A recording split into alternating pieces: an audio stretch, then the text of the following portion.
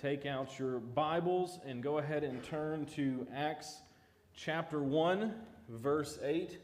Acts chapter 1, verse 8. That's where we'll be going in just a few minutes. But it worked out that we did not plan it this way, but that it just so happened that right before we close out this series where we're talking about our vision and our mission for the church with evangelism and missions, that the mission trip that I didn't know I was going on until a few weeks ago would fall the week right before. So it worked out really well in that way. A few weeks ago, or I don't remember when it was, to be honest with you, but I was on Facebook and saw an ad for a company. It was a Christian company, and they said that they disagreed with a quote that's quite popular. And it reminded me of the importance of definitions and having a common understanding, especially as a church body, of what words mean when we talk about them. And that's a big reason we're talking about some of these things, going through them. The quote in question was, "Every Christian is either a missionary or an imposter." Every Christian is either a missionary or an imposter. And this person was saying they disagreed with Spurgeon on this quote because they're saying the call to be a missionary is this idea that you leave where you are to go somewhere else, and not every Christian has that call.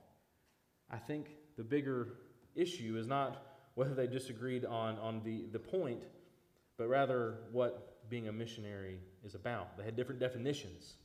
So as we're looking at this, we're going to establish some definitions for what we talk about.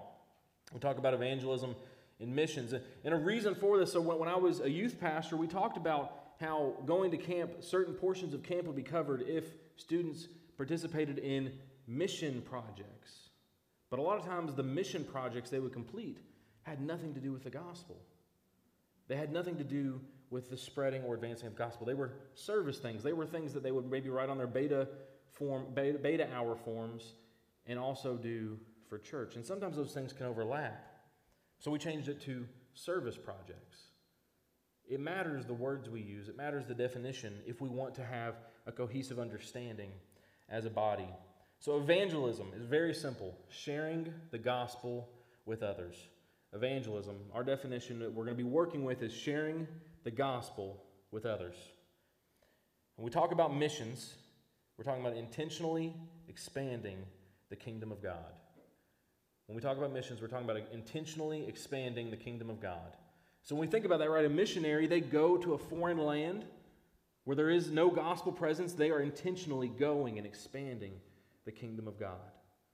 But when we think about the mission we have from God, you can do that where you are. Now, you might not call yourself a missionary, and I probably wouldn't either. Usually that term is reserved for those that go. But you are engaged, and you should be engaged with the mission of God in a missionary type way right where you live. Whether you're called near or far, you are called to be engaged in the mission of God. And we're going to look at that today. What does it mean to be involved in evangelism and missions? Who should be involved? How are we involved? What does that look like? Acts chapter 1, verse 8. "But you will receive power when the Holy Spirit has come on you, and you will be my witnesses in Jerusalem and in Judea and Samaria and to the ends of the earth." Let's go to the Lord in prayer this morning. Father, we thank you so much for who you are. We thank you for the ability we have to gather here this morning, the ability to worship you freely. Father, we thank you for what Jesus has done for us. We thank you for the salvation that is made available through him. We thank you for your word, that we are able to read and to see the truth about who you are and what you have done for us. And God, I pray that this morning that when we look at the word that you have given us, that you would impress upon our hearts what it means to faithfully follow you and to be obedient. What it means to be involved in evangelism and missions as believers today. It is in Jesus' name we pray. Amen. So the first thing we're going to focus on in this passage, right? So this is right when Jesus has resurrected, and the believers, he appears to them, and he's about to ascend to heaven, and he says this to them: "You will receive power when the Holy Spirit has come on you, and you'll be my witnesses in Jerusalem, Judea, Samaria, and to the ends of the earth.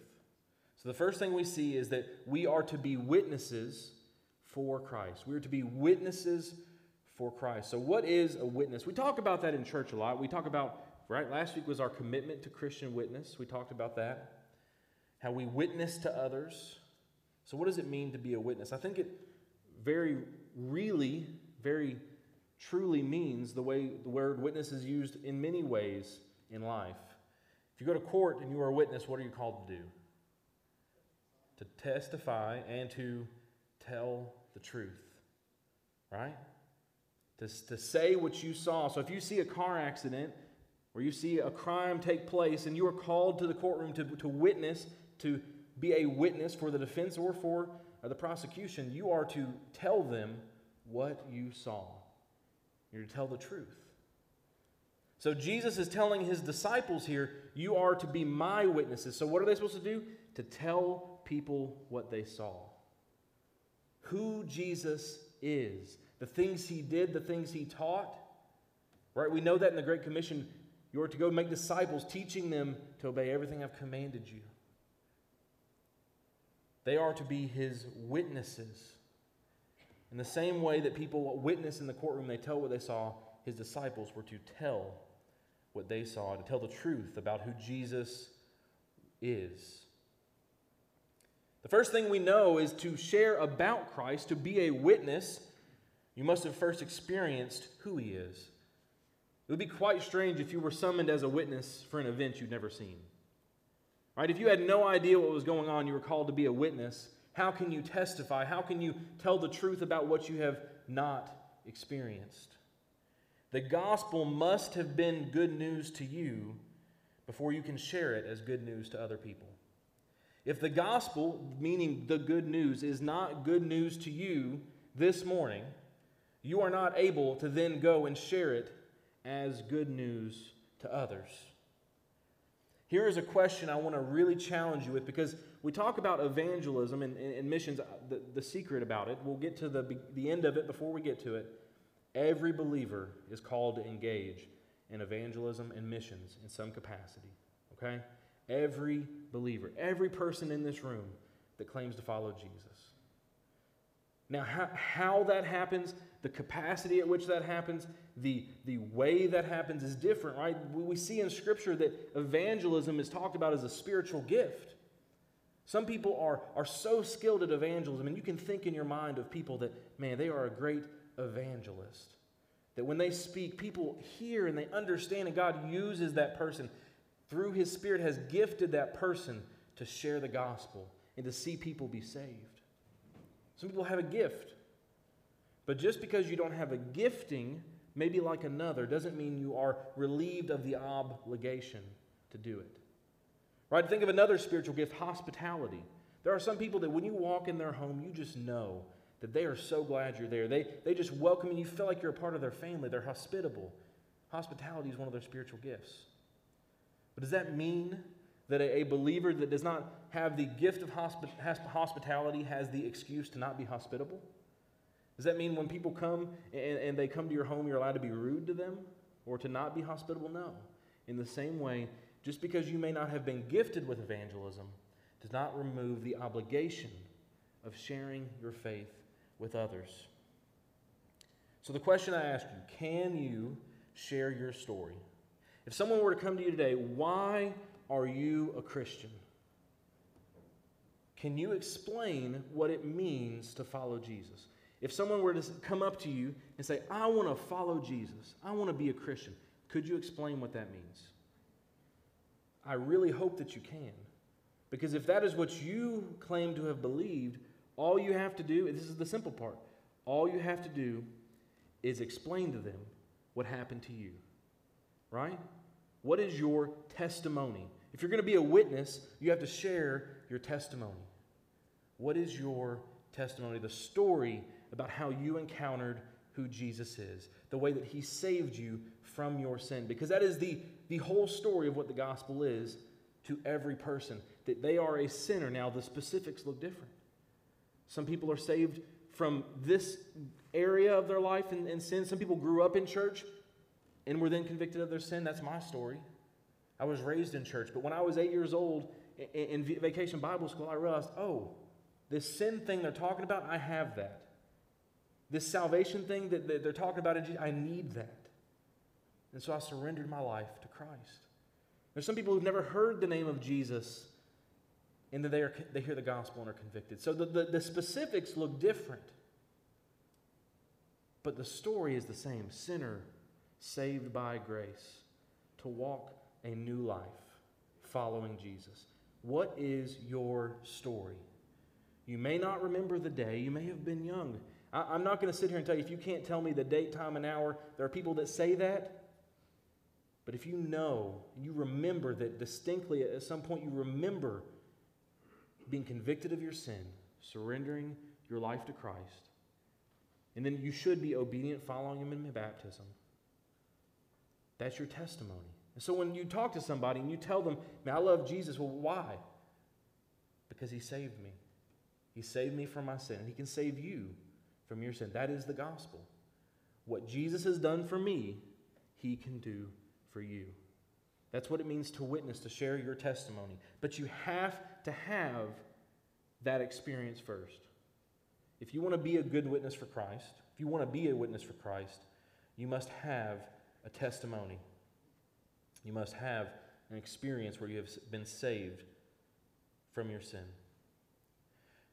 And then the next thing we see is that when we have seen and experienced who Christ is, we should be prepared to share what we have seen and heard. This is a vocal sharing of the gospel. And this is what I'm saying.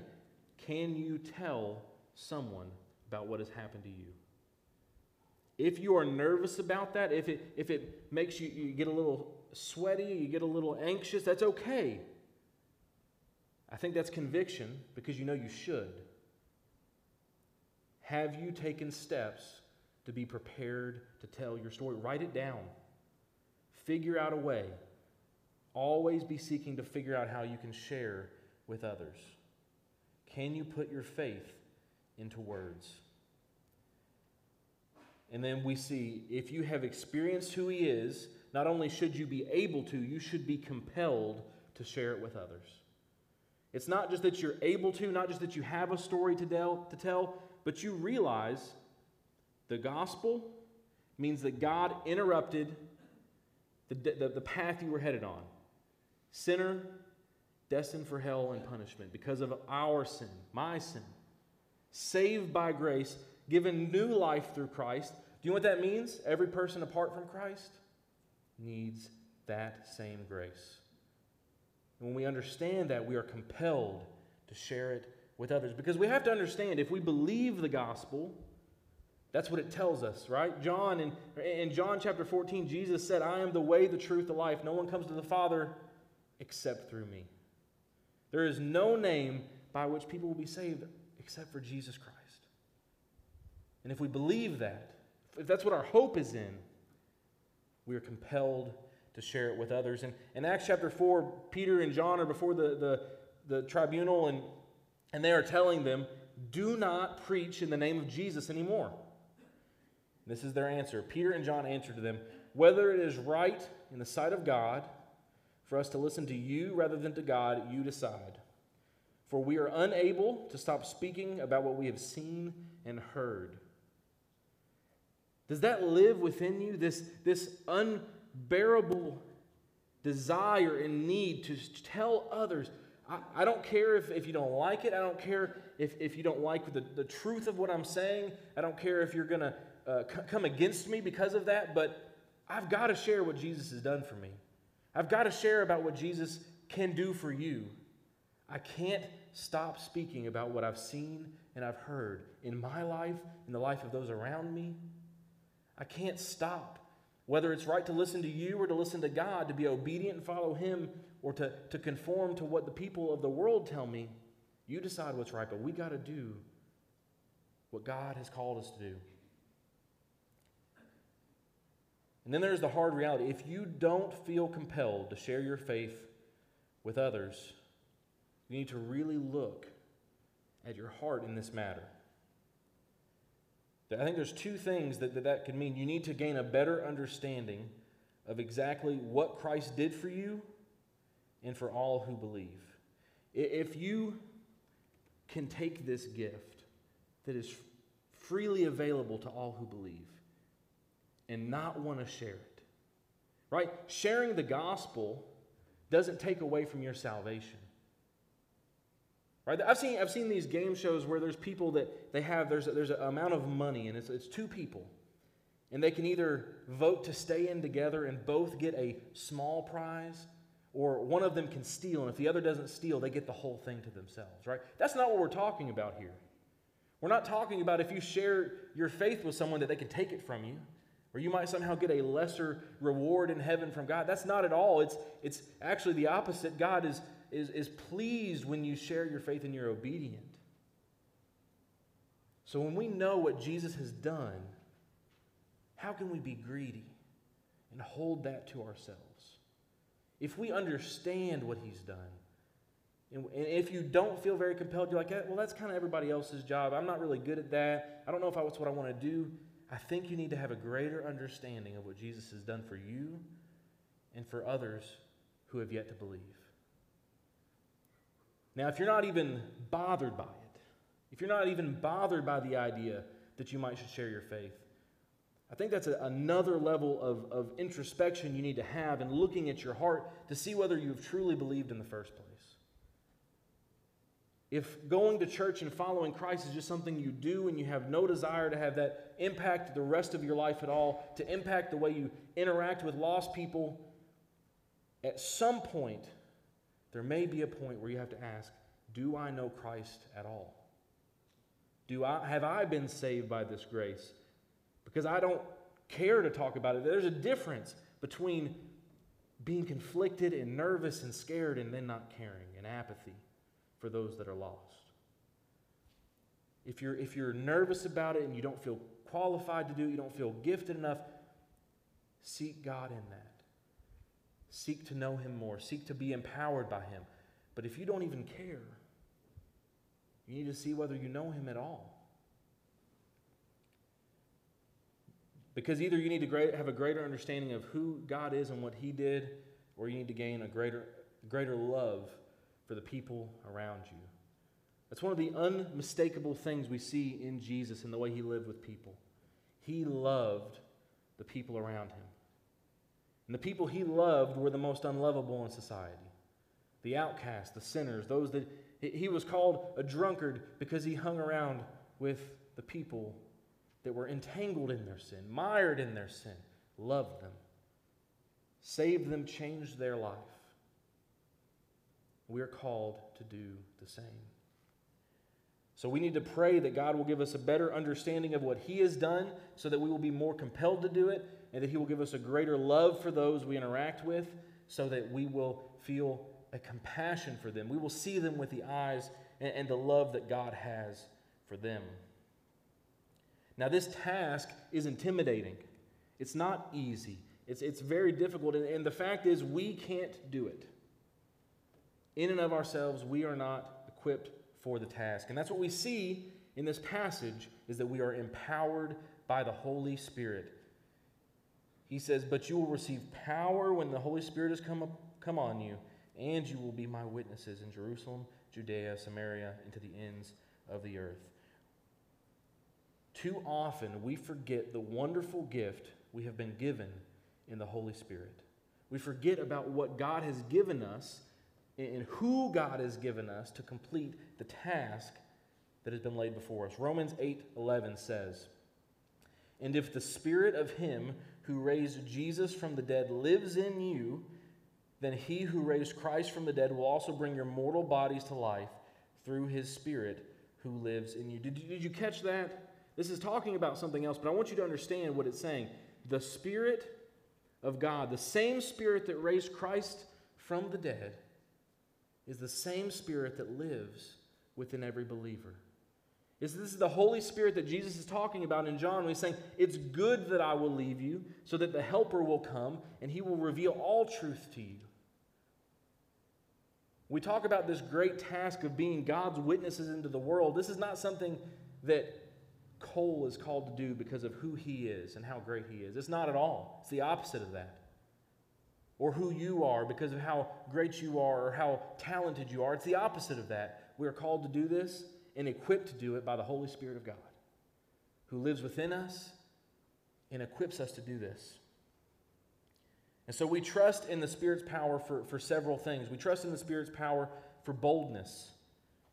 In Acts chapter 4:29, right after they had been encountered and they boldly stood up to the Sanhedrin and the tribunal, and they said, we have to speak about what we've seen and heard. Here's what they pray. And now, Lord, consider their threats and grant that your servants may speak your word with all boldness, while you stretch out your hand for healing and signs and wonders are performed through the name of your holy servant Jesus. When they had prayed, the place where they were assembled was shaken, and they were all filled with the Holy Spirit and began to speak the word of God boldly. The boldness that they proclaimed with came after what? The filling of the Holy Spirit. This is not Peter and John and their giftings and abilities and how wonderful they are. This is Peter and John surrendered, saved by the grace of Christ, and filled with the Holy Spirit of God to be His faithful servants. The same Spirit that we're talking about here is the same Spirit that will be within you when you go to share your testimony, to share the good news of the gospel with all that you encounter. The Spirit emboldens us to speak in ways that are foreign to us. We think about the story of Esther and her boldness before the king. There's a phrase that you often might hear in church, right? That God has placed you in the place you're at for such a time as this. And you are in all of the places that you are for such a time as this. And the time that it is to share the gospel with those people, to be a witness for Christ. One of the things that my youth pastor always told us, and the great thing about that group that we were part of, was that we believed it. That there is no one who can influence the people around you better than you. The idea that someone else will do it, someone else will come in, someone else will witness, someone else will share the gospel, that's a false idea. There is no one better prepared to do what God has called you to do than you. And you are fully equipped and fully ready to do it. Why? Because the Holy Spirit of God lives within you. You don't have to worry about if you're good enough, if you're smart enough, if you know enough of the Bible, if you can answer every question, because the Spirit will give you boldness. And next we see He will give you the words to say. You may have seen spy movies at different times in your life where the protagonist might have an earpiece and there's someone telling them what to say, to have the answers to the questions. They go into places where they don't really know what's going on, or maybe they're even speaking a language they don't know, and someone's in their ear telling them what to say. When Jesus sends the disciples out, He tells them that the Holy Spirit will be the one who talks on their behalf, right? So Matthew 10:16-20, look, I'm sending you out like sheep among wolves. Therefore be as shrewd as serpents and as innocent as doves. Beware of them, because they will hand you over to local courts and flog you in their synagogues. We see that. Peter and John handed over. You will even be brought before governors and kings because of me, to bear witness to them. And the Gentiles, Paul did this in the book of Acts, stands before them, proclaims the gospel. But when they hand you over, don't worry about how or what you are to speak, for you will be given what to say at that hour. Because it isn't you speaking, but the Spirit of your Father is speaking through you. Now, He's talking to the disciples. And so we can't look at this promise and say that's directly a promise to you, but the same Spirit that He promised this to the disciples with is the same Spirit that lives within you. And I can tell you from my life that there's times where I've talked to people, and I can tell you that every Sunday there's times I get down and I'm almost like, I don't remember everything I said. Because the Spirit of God will lead you in how to share your faith.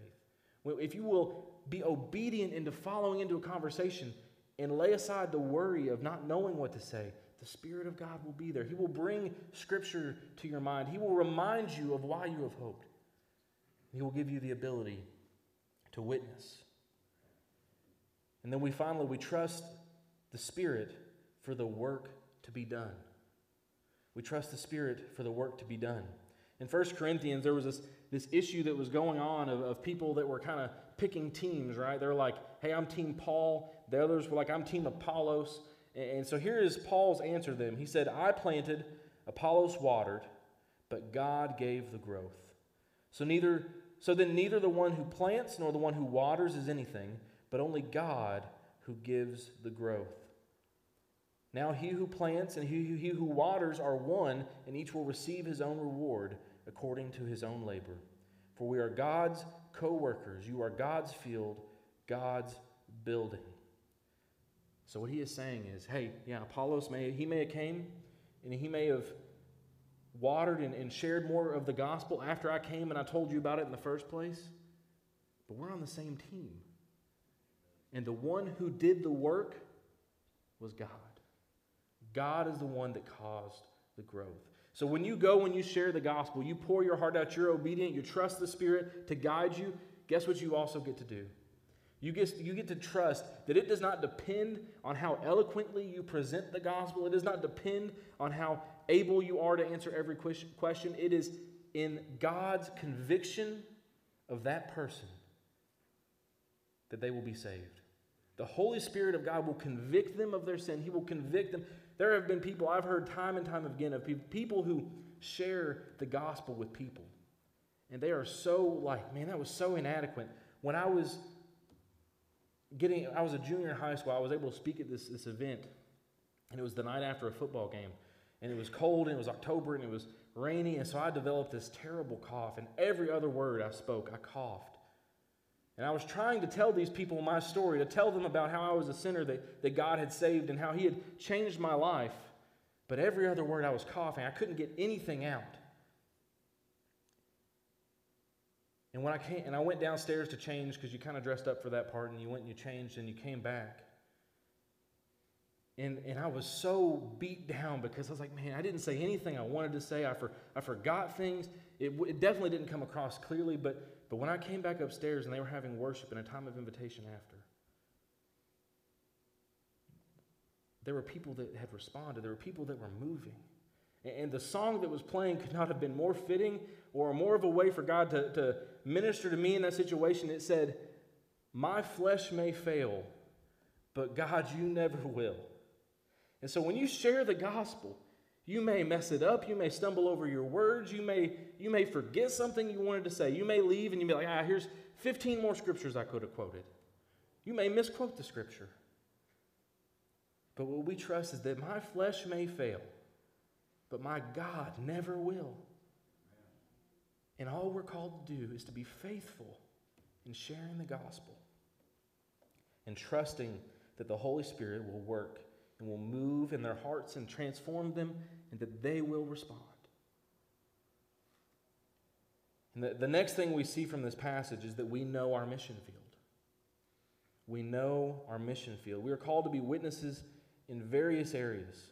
And one believer cannot be a witness everywhere, but we are called to seek to support the witness of the gospel in all of these areas. So he says, you will be my witnesses in Jerusalem, Judea, Samaria, and to the ends of the earth. And I want to challenge you to think about this from our context. They were in Jerusalem.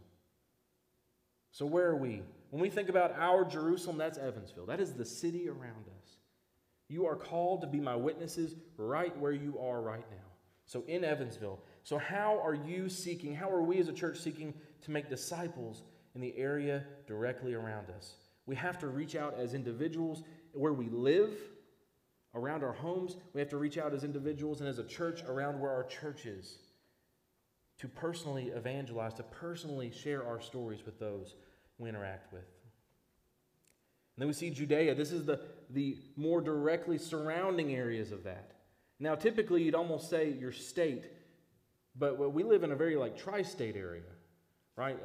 We are closer to parts of Kentucky and Illinois than we are the furthest parts of Indiana. So the tri-state area, how are we going to make disciples in the tri-state area around us? How are we going to go to the places that are within a day there and back? How can we make disciples in these areas? How can we promote the expansion of the kingdom of God in the areas around us? Then we see Samaria. This is the parts that are further out. This is the United States. How are we making disciples in the United States? We see one way. We're going this summer to True North Church to seek to make the gospel known in Rochester. We're going to try to expand the gospel. Mission opportunities, church partnerships. This is where we see that the cooperative program, right? Through being a Southern Baptist, why are we Southern Baptists? When we give, a portion of our giving goes to the cooperative program for the proclamation of the gospel to the United States through things like the Annie Armstrong offering that goes to North American missions, through the Christmas offering to the world, right? Through things like that, we're able to do that. We also do mission opportunities. And then to the ends of the earth. This is very simple.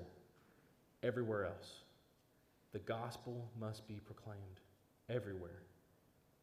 And we can't go everywhere, but we should be invested in seeing the gospel proclaimed everywhere. So the question we come to is, why does it matter? Why does it matter? It matters because it is our commission. It is what God has called us to do. It is what we are called to do as a church. As a church of believers, we are called to proclaim the gospel, to be engaged in missions. Because if we don't, the gospel will not be shared. And you see what happens when the gospel is not shared. When you look at the way the world around us, we've already talked about this before, but the trends that are concerning in America of the falling numbers of people involved in church, the falling numbers of people who would claim to be Christian. The reason that's happening is because people are not hearing the gospel. We look at places like Rochester. We look at places where there was a revival, great revival swept out. Now these people are very closed off to anything that has to do with faith. And then you look at, we're engaging in the Annie Armstrong Easter offering, right? She was a pioneer in Southern Baptist life in proclaiming the gospel with the Women's Missionary Union, the WMU. But the church she was saved in, just a few years ago, closed permanently in Baltimore. It was replanted and then finally closed permanently. And so a place where we see people who we look to and we admire their faith, where the gospel was proclaimed, now it is no longer. If we don't do what we're called to do, that is what will happen. We cannot count on our parents' faith. We can't count on our faith being good for our children or our neighbors. They must hear and they must believe. And it is what we are called to do personally. And the other reason is because people are lost and they're dying and going to hell. If we believe the gospel, if we believe what Jesus has taught us, we believe what the Bible teaches us about the punishment that is there for sin, this is what we know to be true. And if we have been saved, if we care about those that are around us, we must be compelled to share the gospel. And I shared this quote before, but it cannot get out of my mind when I think about this. If sinners be damned, at least let them leap to hell over our dead bodies. And if they perish, let them perish with our arms wrapped about their knees, imploring them to stay. If hell must be filled, let it be filled in the teeth of our exertions. And let not one go unwarned and unprayed for. If there will be people that go to hell, if there will be people that are punished for their sin, let them not go there unless they have heard the gospel, unless we have done everything that we can to convince them to turn, to repent, and to follow Jesus. This is what we are called to do. This is why we've been talking about this mission and this vision of our church, to have this biblical foundation. That's why the gospel is a foundational element, and that we work to make sure that there is a biblical church body here that makes disciples of Jesus. Why? Because once they become disciples of Jesus, do you know what they do? They make disciples. It's a cyclical process, and it grows, and we reach people. But if any part of this cycle breaks down, the gospel won't be proclaimed. If we reach hundreds of people in the next 10 years, but we don't teach them how to follow Christ, we don't teach them how to make disciples, guess what happens 50 years later? Disciples aren't being made. It's a process. This is why we're doing this, so the gospel may be proclaimed and God will be glorified. That's what we're called to do. And as we come to this time of invitation, I have two questions for you this morning. Do you know Jesus Christ as your Savior? Have you understood your sinfulness? Have you been convicted of the ways that you've been so disobedient to Him in your life? And have you turned to Him for your salvation and Him alone? Not Jesus and my good works, not Jesus and something else I'm trying to do, but Jesus alone for your salvation. Have you been obedient, following in baptism? Have you been following Him in your life? Do you know Jesus? That's the first question. The second, if you do know Him, are you leading others to do the same? Let's pray this morning. Father, I pray that you would just convict us this morning to see the lostness around us, to see what you have done for us, Lord, and just to fill us with a fire and a desire to see your kingdom built right here, to see your kingdom built across the world, and to understand that whatever part it may be, whether small or large, Lord, that we all have a part to play in expanding the kingdom of God, of sharing the gospel. We all have a story to tell of what your grace has done for us. Convict us of that. Give us boldness through your Spirit. Give us the words to say. Prepare the fields. As Bobby preached last week, that the harvest is ready. Lord, help us to be faithful in going into it. And Father, if there is anyone who does not know you here today, Lord, I pray that they would turn to you. Whether they are young or whether they are old, remove anything that would be an obstacle from them turning to you today. Because the most joyful thing they can do is to lay all else aside and follow you. God, I pray that you would be with us this morning. In Jesus' name, amen. Let's stand as we have this time of invitation.